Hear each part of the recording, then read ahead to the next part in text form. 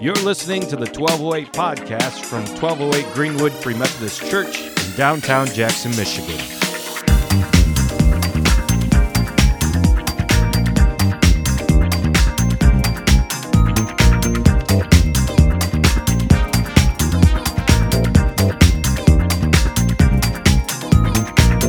John 16:16, where we have a theme that we've been getting into today, how suffering and sorrow sometimes give way to great joy, which sounds like a bit of an oxymoron, usually not the kind of system we think of, but let me read from Jesus here, who's looking at his disciples and trying to tell him that he's about to go, he's about to die. And they always struggle to understand this because they're looking to bring about God's kingdom in a different way than this, but this is yet another time where they kind of ignore him and don't really get the point.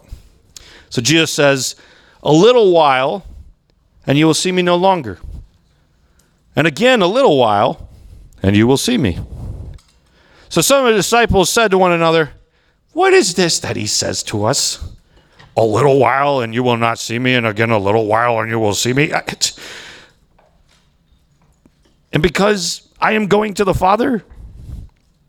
So they were saying, "What does he mean by a little while? We do not know what he's talking about." This is classic discipleship 101 right here. Jesus knew what they wanted to ask him, and he said to them, "Don't you love that? Jesus like, a little while you won't see me, a little while you will." And then walks away. They're like, "I know what you're thinking. What did I mean?"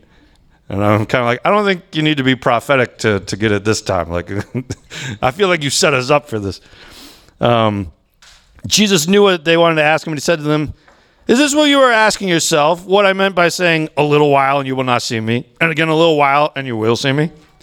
Truly, truly, I say to you, you will weep and lament, but the world will rejoice.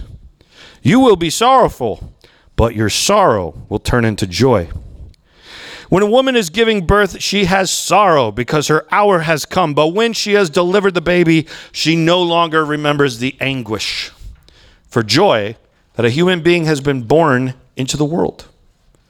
So also you have sorrow now, but I will see you again, and your hearts will rejoice, and no one will take your joy from you. In that day you will ask nothing of me.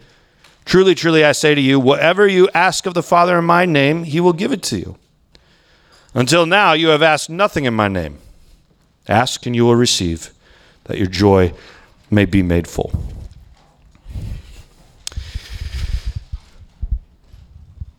The cross does so much in the Bible, but we often kind of miss it. And it helps to connect the cross to the overarching themes of the Bible to kind of see the full story. You know, at the start of creation, you have Adam and Eve, the first humans, who instead of wanting to learn knowledge from God, decide to learn knowledge from a lesser God. That there's another divine being in the courtyard in the Garden of Eden. It's a cherubim or a seraphim. It's an angelic-like being. And seraphim in the Bible, which are angelic beings, that word basically means fiery serpent. So it's not that weird when you find a serpent guarding a special tree that humans aren't supposed to eat from, as the seraphim do. They protect sacred space. And when Adam and Eve come before this other divine being, this little g God, if you will, they don't find themselves being pushed away by the serpent, but instead this divine being has gone rogue. He invites them in. Come here. Come eat. I mean, what did the big G God say? What did the boss say? Like, you can't eat of it? Well, I'm one of the other divine beings around here. Let me tell you, it's fine. You know, your eyes will be opened. This is a knowledge that probably God wants to give you anyways. Just try it out for yourself. It's good for you. It'll be helpful to you guys. You can go from your lowly childlike status to something much better, to something greater. You can be elevated in this world even more than you already are. This will help you rule. And instead of listening to the big G God, they listen to the little g God. And this changes the cosmos. This puts authority into the little g God's hand that he didn't have before. And there are several passages that talk about this little g God, Satan, being kicked out of heaven for his sin and sent all the way down, not just to the earth, but even further down still to the underworld. He has led humanity into sin. The consequence for sin, therefore, is death. And so Satan is the Lord of death, the God of death, whereas Jesus calls the big G God, our God, the God of life. So Satan is pushed all the way to the ground, and the story of Eden tells the same thing. His legs are chopped off. He's kicked out of heaven. He's pushed down to the ground, but even further down still. He's a divine being, so he has power, but his rulership is not from the heavens anymore. He does not protect sacred space. He reigns over death. And so everyone who belongs with sin belongs with the consequence of death, and therefore belongs in Satan's underworld kingdom. And so the Old Testament just had this idea that all humans go to the underworld. There was glimmers of hope that if we're faithful to the big G God, to the one true God, maybe we'll go to heaven. But much of the Old Testament talks about going to Sheol, where the serpent rules, where the demons are, where the underworld is. But God does something in those early moments. He does not want to leave humanity like this, and so he promises Eve, one day you're going to have a descendant who's going to fix this. One day there will be a human that rises up who crushes the serpent's head, who crushes Satan's head, who crushes death's head, who crushes the underworld. One day, Eve, you're going to have a child who's going to put it right. Now, if you were given a prophetic word, guess what? You are constantly looking for that answer. I've had this in my own life. It was like 10 years ago that I was given a prophetic word that I have constantly at every turn when it is reaffirmed. I'm like, is this the moment? Is it finally coming? Literally just yesterday, somebody gave another word that reaffirmed it. And I was like, is it now? Is it? You're constantly looking for it. You're looking for the answer. When is it going to come? When does it come? Now, for us, when we read the Bible, we're just like, all right, we started at Abraham. We started at Adam and Eve. Pause for a few thousand years until we get to Jesus. But that's not the way you would be thinking in the Old Testament. You'd be thinking, who's the next descendant? Who's the one? And so suddenly Abraham is grabbed, and he's told that promise that was given to Eve that one day all the world would be blessed through a human descendant. Abraham, it's now coming out of your line. And you, though you can't have a child right now, one day you're going to be able to. Now, if you were given that word and you know the prophecies of Eve, what are you thinking that child's going to be? Probably the Messiah, right? The one who puts all things right. It's a miraculous baby child. Abraham and Sarah had this child at 100 and he was 100 and she was 90 something. It doesn't usually work that way, in case you're unaware of the science. But that's the promise. So that's a miracle baby right there. You'd be thinking this is the Messiah. And so the baby comes about, it's Isaac, and guess what? We don't even really know anything about him because the story just like goes by. And we're like, oh, I guess that wasn't the one. All right. But then Isaac can't have kids. And we know that the line of that human descendant who's going to fix the world is supposed to come out of Isaac's kids, of which he has none. So we're like, what's going to happen? Well, God heals them. And then they give birth to a baby. And you'd be thinking, these are the ones. Again, we have another miracle child. They couldn't have a baby before, but now they can. And the first baby, instead of coming out like a human, looks like what? It looks like an animal. He's furry and red. It's like, what happened here exactly?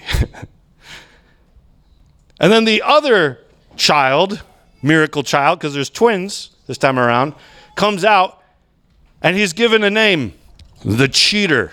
That's what Jacob means. Next time you're worshiping, O God of the cheater. Yeah, you just keep that in mind. O God of Jacob, O God of the cheater guy. And we watch his life, and he's pretty immoral. He cheats everyone around him until he learns his own lesson when his uncle cheats him. Neither of these guys seem like the material that's going to fix the world. And both of them have sin ingrained in their lives. That thing that leads to the consequence of death, that leads to the underworld where Satan reigns. And the world's gotten more complicated too, because the Bible tells this fantasy story about how angels cross the boundaries and they procreate with humans and they create giants that stick around throughout the Old Testament. They're before the flood, they're after the flood, they make new clans after the flood. Some of them live among the Philistines, and they're not completely finished until Goliath and his brother and a few others are wiped out during David's time. And then the Bible goes on to say that those giants then become part of the underworld. And there's other Jewish literature that says the angels that cross those boundaries, they were put in prison in the underworld. And so now you have human sin. You have angelic sin. You have sin on both sides of the spiritual and the physical cooperating together to create massive amounts of sin. And you have the underworld growing in power as more demons seem to join it through their fallenness from heaven. And the whole thing's just out of control. The cosmos is all out of whack. And we keep watching and we keep hoping for that miracle child that's going to fix it. And there's some glimpses throughout the Bible where we think they might be showing up. Solomon might be one. Solomon appears. God gives him what? His wisdom. The same kind of wisdom that they were supposed to have in the Garden of Eden. So we're like, maybe Solomon's the one. He's a king. He's the one who's finally going to put everything right. He can reign over us. He can fix everything. Why? Because unlike the rest of us humans that grabbed wisdom from the tree and followed the little g God, Solomon asked the big G God for his wisdom. Maybe this is the one who will fix it all. And then you read his story and he breaks seemingly every conceivable major notion of how to king over people well. It's like, okay, maybe that wasn't it. Until we finally get to Jesus. Jesus, too, becomes that miracle baby, reminding us of Abraham and Sarah, of Isaac and Rebekah, throwing our minds back about that human that would come one day through this line of Abraham, of which Jesus is genetically related. That one day that human would rise up and Jesus comes about and he lives a sinless life, the Bible tells us. He listens to the Holy Spirit and therefore pursues God's wisdom. He does every conceivable thing the right way. Now, if a human did everything right and didn't sin, where do they not belong? They don't belong with the consequence of death. And therefore, they don't belong in the underworld. And therefore, they don't belong with the little g God who reigns over the underworld. And so Jesus flips the tables on Satan. Satan is so used to humans belonging to him that he doesn't even stop to think about the fact that Jesus has never sinned. Instead, he enters into Judas, is what the Bible says, and Satan oversteps his bounds trying to get Jesus killed, whom Satan has no right to killing. Jesus is pulling a bait and switch. The cross is a Trojan horse. He is tricking Satan into this, as though he's setting out a feast of himself. Satan, you are always hungry to kill, kill, kill. Go ahead, come and do it. And the Bible says that if the powers and authorities, the spiritual beings that would be, if the spiritual beings of this cosmos, the little g gods, had any idea what they were doing, they would have never put Jesus up on the cross. Why? Because it flipped everything. Jesus is now brought into great suffering. And from a human perspective, it seems like nothing is happening, like nothing can happen. It seems impossible. It is unmiraculous. It is the worst thing that they could have ever conceived of. The Messiah, the sinless one, the one empowered with prophetic gifting beyond any other human being there has ever been, now hanging on a cross, now breathing his last breath, and now dead. And you don't conceive of somebody coming back from a cross. He's just dead to them. The disciples feel like everything is over. Like this was the miracle baby, they thought, but no more. It didn't work out. It didn't happen. They begin to forget the little while that they have to wait. But then in a little while, things will be well again. They cannot conceive, and neither could you, if you had been there, of this great suffering giving way to great victory. And everything goes quiet. They're hiding behind locked doors. They don't know what to do. They don't know where to go. They're scared of the population. They're afraid they're going to get crucified next. But while the disciples are doing nothing, while the world seems completely still, while it seems like there's been this great loss, the Bible tells a crazy story happening in the underworld.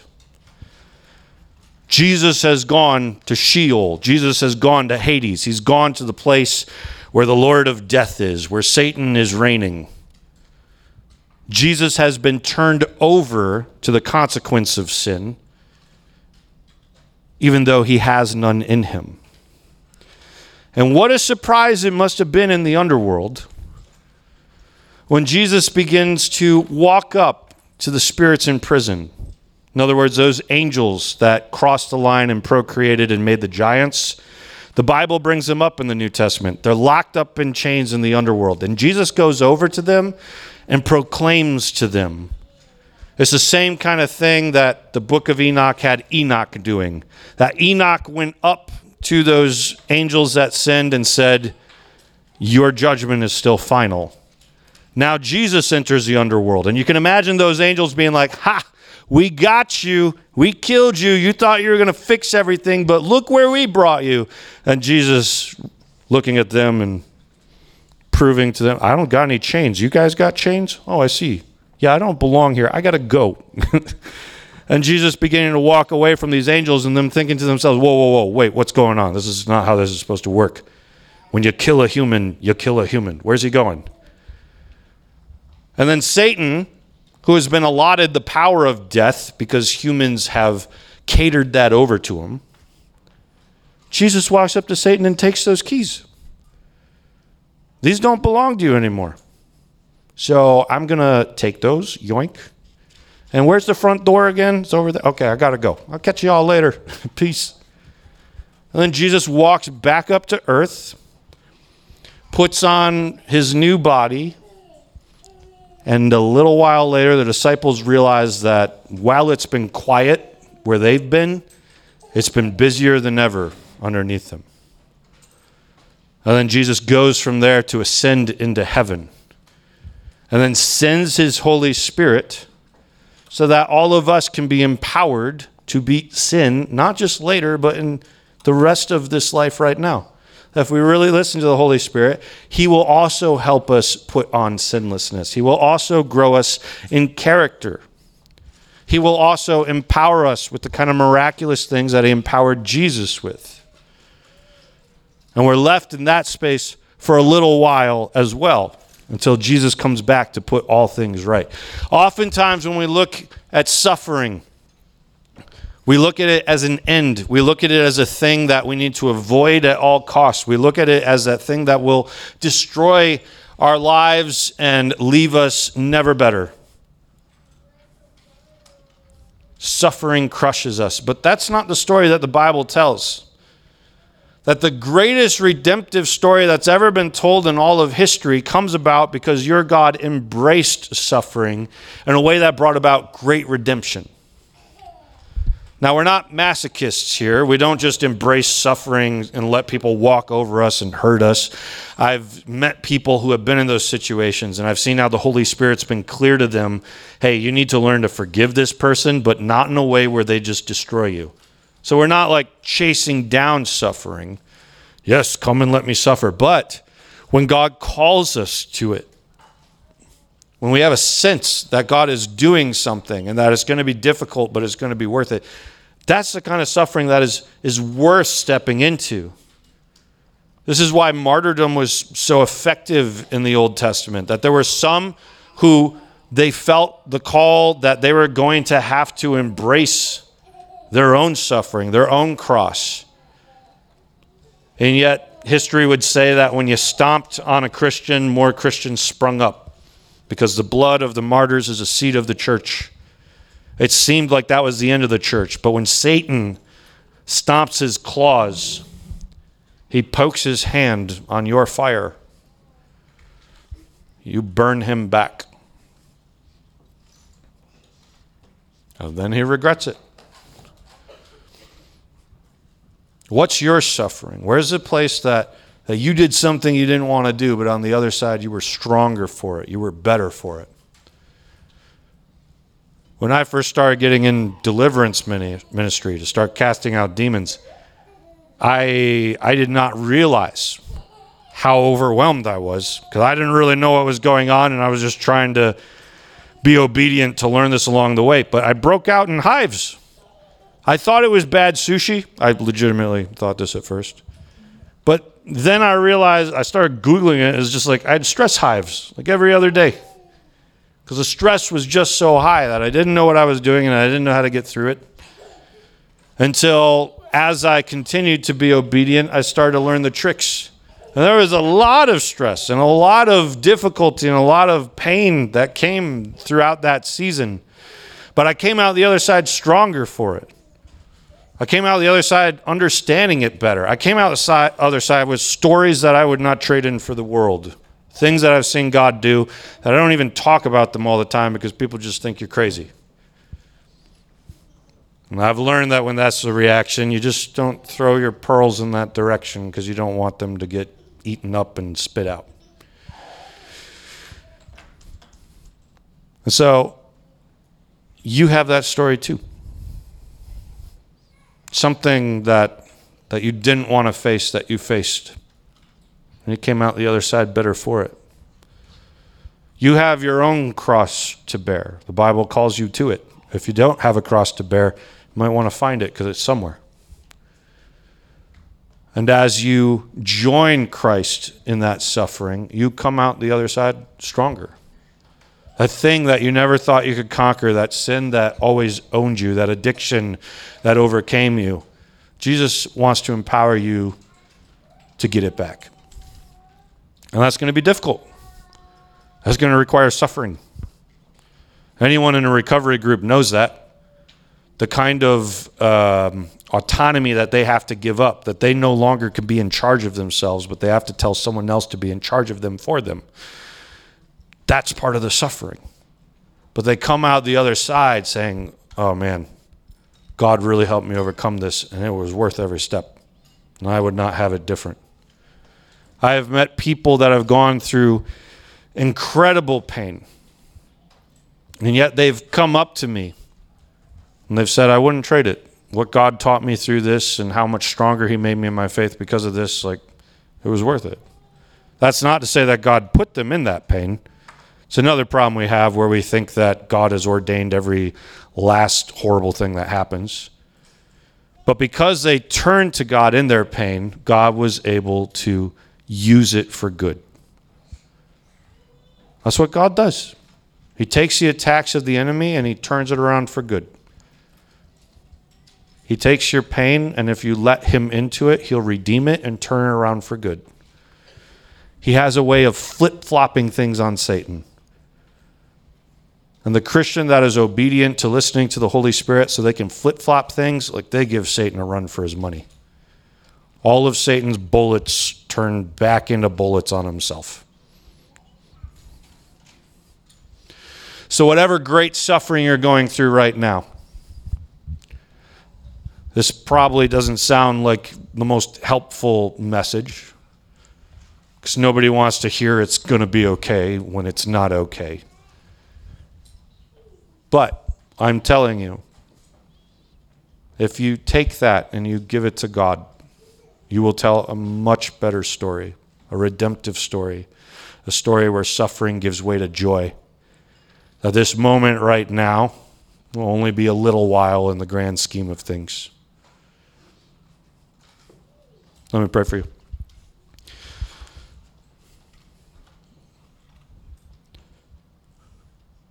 God, there's many ways in which this message could be applied to us in a bad way. Those are not what I mean to preach. So anybody who's heard this message as a way of endorsing some kind of pain that I'm not calling them to, would you just break those thoughts off of them right now? But for that kind of suffering that we've walked into to carry a cross for you, that kind of suffering that is difficult but tells a better story and brings about redemption, we ask for strength to carry that well, to run the race well. That we might end up like Paul, who bragged about how much he suffered for you. He had a whole list of the kinds of things that happened to him because he was obedient to you. And for him, those were trophies. That the world might have looked at him and thought, look at you, man, you don't got it together at all. But Paul looked at that and thought, look how much I care about my God. That the disciples, after you were resurrected, they were abused by the local religious leaders, and they walked out of that space saying, look, we were worthy of suffering for Jesus, just like he suffered. God, our Christian mentality in our country is so often to revolt against any little thing that seems unchristian, that seems like it's causing suffering on our religion or anything like that. We repent. Help us. Help us to embrace suffering your way. And help us as we endure it together, recognizing that the story you're going to tell is better than the one we could ever tell. Ours will always lead us back to sin, but yours will change the fabric of our lives. In Jesus' name, amen.